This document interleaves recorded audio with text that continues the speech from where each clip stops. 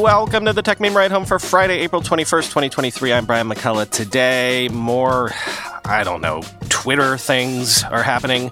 Google is consolidating its AI efforts. We now have a hint about what that startup Humane might be creating. The U.S. wants to get a jump start on 6G technology and pour one out for poor BuzzFeed News. Here's what you missed today in the world of tech.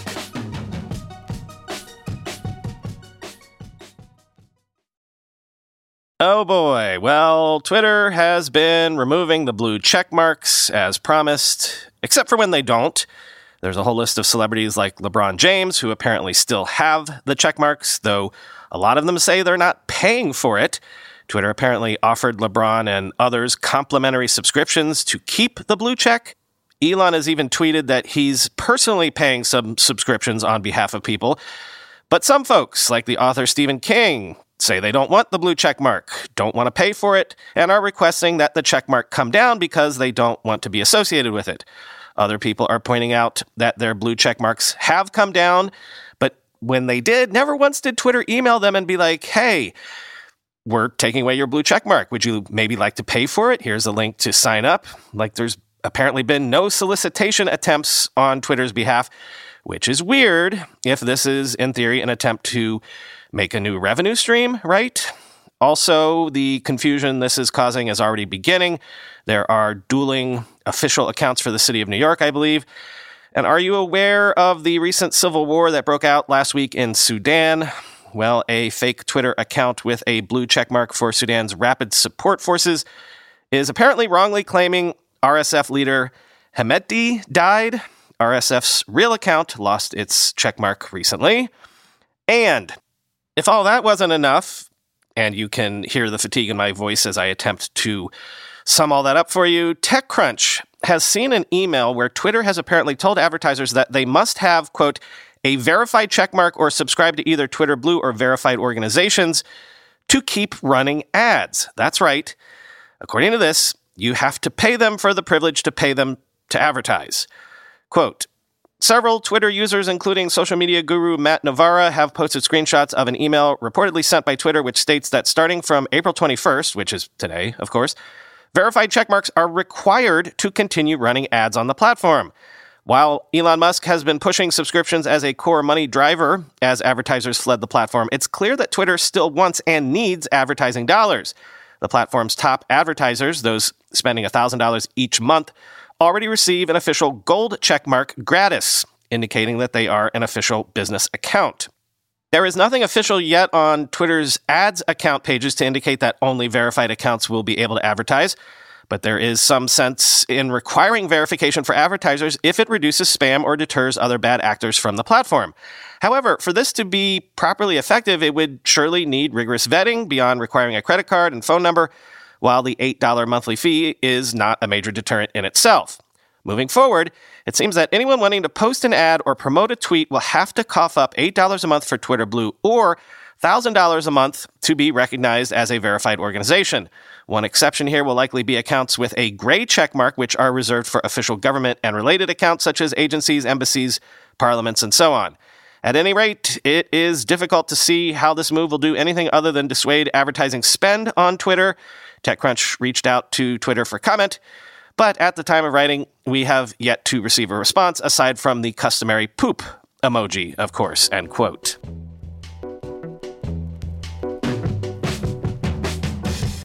Speaking of civil wars, if that's not too terrible a segue, a civil war just ended inside of Google.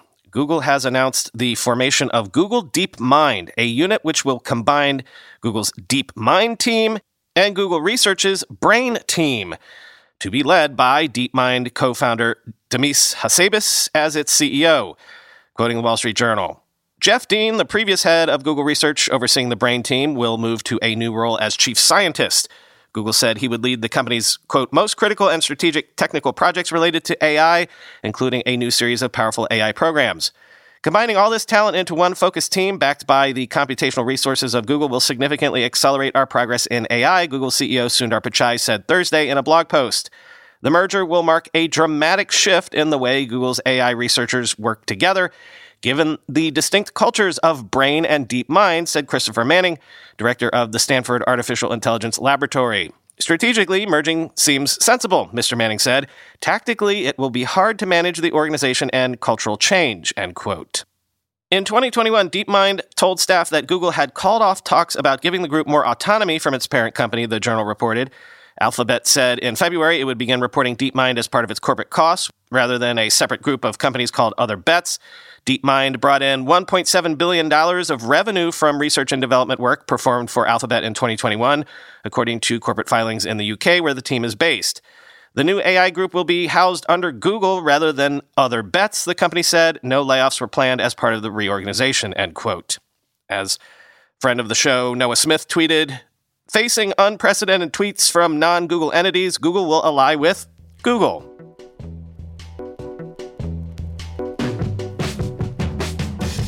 Responding to the news in that last segment, the founder of Playground AI tweeted, ship product, not reorgs, which was snarky, because they are trying, right? Google just announced that it's given Bard the ability to generate, debug, and explain code in more than 20 languages, including C++, JavaScript, and Python, and then export that code to Google's Colab, the company's cloud-based notebook environment for Python. Quoting Engadget, aside from being able to generate code, Bard can now provide explanations for snippets of code. It could be especially useful if you've only just started learning programming, since it will show you why a particular block has the output that it has. And yes, Bard can now also help you debug code that isn't quite working like you want it to. Google admits that at this point, Bard might spit out code that, quote, doesn't produce the expected output or code that's incomplete. The tech giant advises double-checking and testing its responses first. In fact, Bard can debug its own output if you find that it's returning an error. Just type in, this code didn't work, please fix it. Finally, if you're not a programming beginner but still need a bit of help, you can ask the chatbot to optimize your code by making it faster or more efficient. To note, ChatGPT has the ability to write and improve existing code in several programming languages as well, so Google giving Bard the capability is perhaps inevitable. Google has also been constantly improving Bard in other ways and previously rolled out upgrades powered by a new language model called PaLM. A few days ago, the company created an experiment updates page where you can see all the changes Bard has gone through as it adds even more features and performs bug fixes, end quote.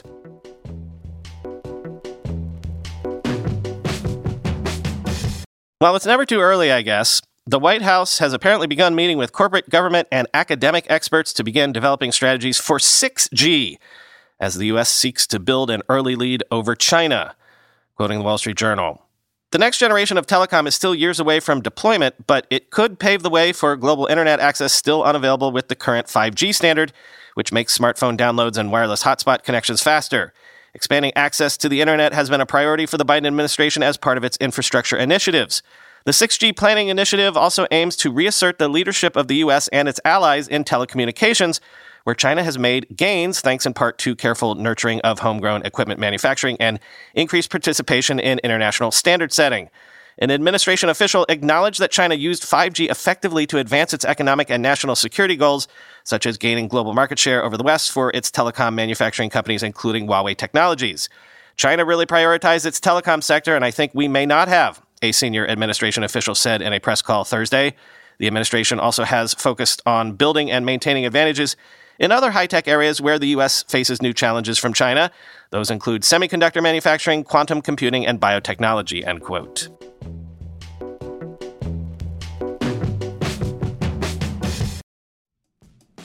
When you go through airport security, there's one line where the TSA agent checks your ID and another line where a machine scans your bag. The same thing happens in enterprise security, but instead of passengers and luggage, it's end users and their devices. These days, most companies are pretty good at the first part of the equation where they check user identity, but user devices can roll right through authentication without getting inspected at all. In fact, 47% of companies allow unmanaged, untrusted devices to access their data.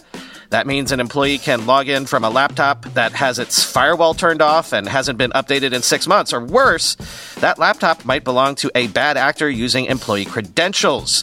Kolide finally solves the device trust problem. Kolide ensures that no device can log into your Okta-protected apps unless it passes your security checks. Plus, you can use Kolide on devices without MDM, like your Linux fleet, contractor devices, and every BYOD phone and laptop in your company. Visit Kolide.com/ride to watch a demo and see how it all works. That's KOLIDE.com/ride, Kolide.com/ride. Let's be real for a minute. Most guys would wear a t-shirt every day of their lives if they could. The problem is that most t-shirts are not acceptable to wear at work or out on a hot date night. But today's sponsor, Cuts, has finally changed that. Cuts t-shirts are such high-quality, wrinkle-free, and so buttery soft that you can look like you're dressing up even when you're dressing down. Yeah, you heard that. Wrinkle-free. You never have to substitute comfort for fashion ever again. If you see me in a t-shirt, it's likely one from Cuts. I'm also a huge fan of their AO 5-pocket pants. The right sort of step up from jeans without going all the way into dress pants, like literally my ideal Venn diagram of professional looking but comfortable feeling. When you touch something from Cuts, you can immediately feel the quality. Their proprietary fabric blends are ridiculously soft and breathable, they don't wrinkle, and they look way more expensive than they actually are. For a limited time, our listeners get 20% off your entire order when you use code RIDE at checkout. That's 20% off your order at cutsclothing.com with promo code RIDE. Please support our show and tell them we sent you. Experience the perfect blend of style and comfort with Cuts Clothing. Cutsclothing.com, promo code RIDE for 20% off. And speaking about hopefully seeing a product ship at some point, Humane is a company I believe we've talked about before. It was founded by two former Apple product and design gurus, Bethany Bongiorno and Imran Chowdhury. Their startup, Humane, has raised $230 million in total, $100 million as recently as, I believe, March, to create, well, something. We don't exactly know yet, but we've heard it's a consumer hardware product that does something with AI. Well, apparently, at the TED conference yesterday, Humane co-founder Chowdhury demoed an AI-powered wearable with a projected display that does not need a nearby phone and uses voice and gestures for input. Quoting The Verge, "Thanks to the presentation, we now have at least some idea of what the device might be able to do and how it might go about doing it without a traditional touchscreen interface. During the presentation, Chowdhury wears the device in his breast pocket, tapping it in lieu of a wake word, and then issuing voice commands like you would with an Amazon Echo smart speaker. Axios notes that the device also supports gesture commands. Imagine this, you've been in meetings all day and you just want a summary of what you've missed," Chowdhury says before tapping the device and asking to be caught up. In response, the device offers a summary of emails, calendar invites, and messages. It's unclear exactly where the wearable is pulling this information from, given Chowdhury's comments about not needing a paired smartphone, so presumably it's connected to cloud-based services. In addition to spoken responses, the device is also able to project a screen onto nearby surfaces. At one point in the presentation, Chowdhury receives a phone call from Bethany Bongiorno, Humane's co-founder, CEO, and Chowdhury's wife, which the device projects onto his hand. The camera angle obscures how Chowdhury picks up the call, and at no point does he seem to interact with the projected screen on his hand, despite the interface showing what look like buttons. But he's able to hold the call as though using a phone on speakerphone. As well as being able to project a screen, the device also includes a camera that's shown identifying objects in the world around it, similar to what we teased in a leaked investor pitch deck. On stage, Chowdhury uses the camera to identify a chocolate bar and advise him whether or not to eat it based on his dietary requirements.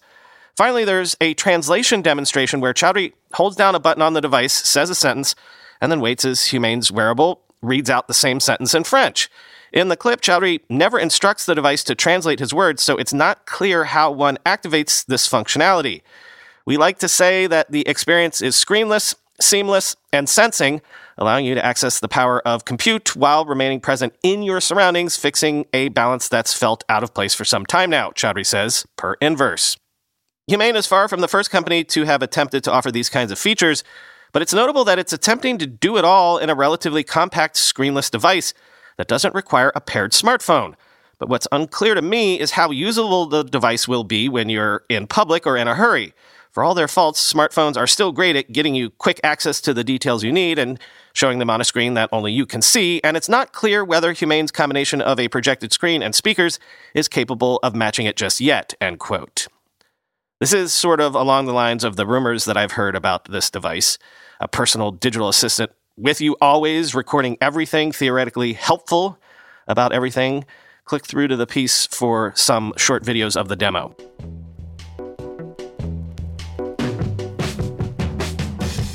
Finally today, no long reads for you this week because, catching up from travel last week, I just didn't have time to collect enough worth sharing. Plus, there was just too much news today. And also, I wanted to make sure to end by pouring one out for a venue we will no longer be able to quote from on this show. BuzzFeed announced yesterday it is shutting down its BuzzFeed News division and has cut around 180 jobs, or around 15% of its workforce.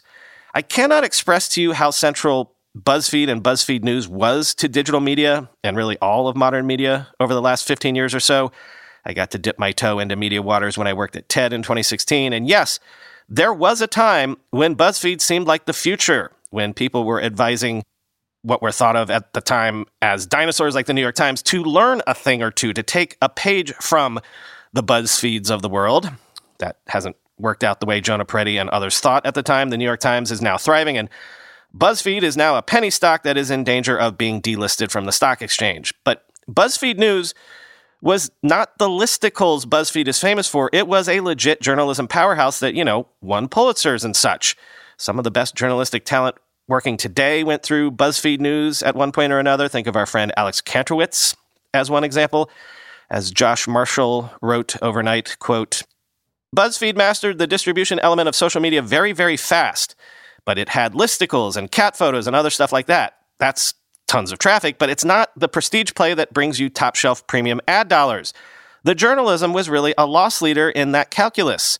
GM or Bacardi isn't going to sign on to be the exclusive sponsor of your Grumpy Cat slideshow, even if millions see it, but put a Pulitzer in the mix, and it's a very different story. There was always a big mullet aspect to these plays. Prestige up front, news and reporting, party in the back, listicles and memes. End quote. And then, as Charlie Warzel writes in The Atlantic, the legacy of BuzzFeed News really has two parts: brilliant stories and alumni, and also the tragedy of mismanagement and impossible, ceaseless, exponential growth expectations. Quote, BuzzFeed News was not, as Andreessen Horowitz's Chris Dixon once said, a full-stack startup. This should have been blindingly obvious. The business of news gathering, not content creation, is expensive, and it does not scale. BuzzFeed News' bread and butter, telling the internet stories and leveraging its systems to promote them, was only nominally a technology strategy, and one that was yoked to the success of other venture-funded social media companies, including Facebook. The fate of the entire digital media ecosystem was dependent on the line going up and to the right in perpetuity, or at least until the money men saw their returns. Just how infectious was this perpetual growth mindset? In the mid-2010s, BuzzFeed turned down a rumored $500 million acquisition from Disney, perhaps in part because it wanted to become Disney. Around the time I left in 2019, it became clear that browsing and attention habits were shifting, turning places like Facebook into ghost towns for politically radicalized boomers. This was the first time I heard internal rumblings of investor concern. I started hearing people whispering the word profitability, a term I had never occasion to hear around the office, and a lot more. It took less than 4 years to fully internalize the lesson that venture capitalism is just a form of gambling. You invest in 10 companies to make money off one, and employees are the chips. News, no matter how much technology you wrap around it, may be a public good, but if you're looking for Facebook-level exits, it's a bad bet. BuzzFeed News was oriented around the mission of finding, celebrating, and chronicling the indelible humanity pouring out of every nook and cranny of the internet, so it makes sense that any iteration that comes next will be more interested in employing machines to create content. The BuzzFeed era of media is now officially over. What comes next in the ChatGPT era is likely to be just as disruptive, but I doubt it'll be as joyous and chaotic, and I guarantee it'll feel less human, end quote.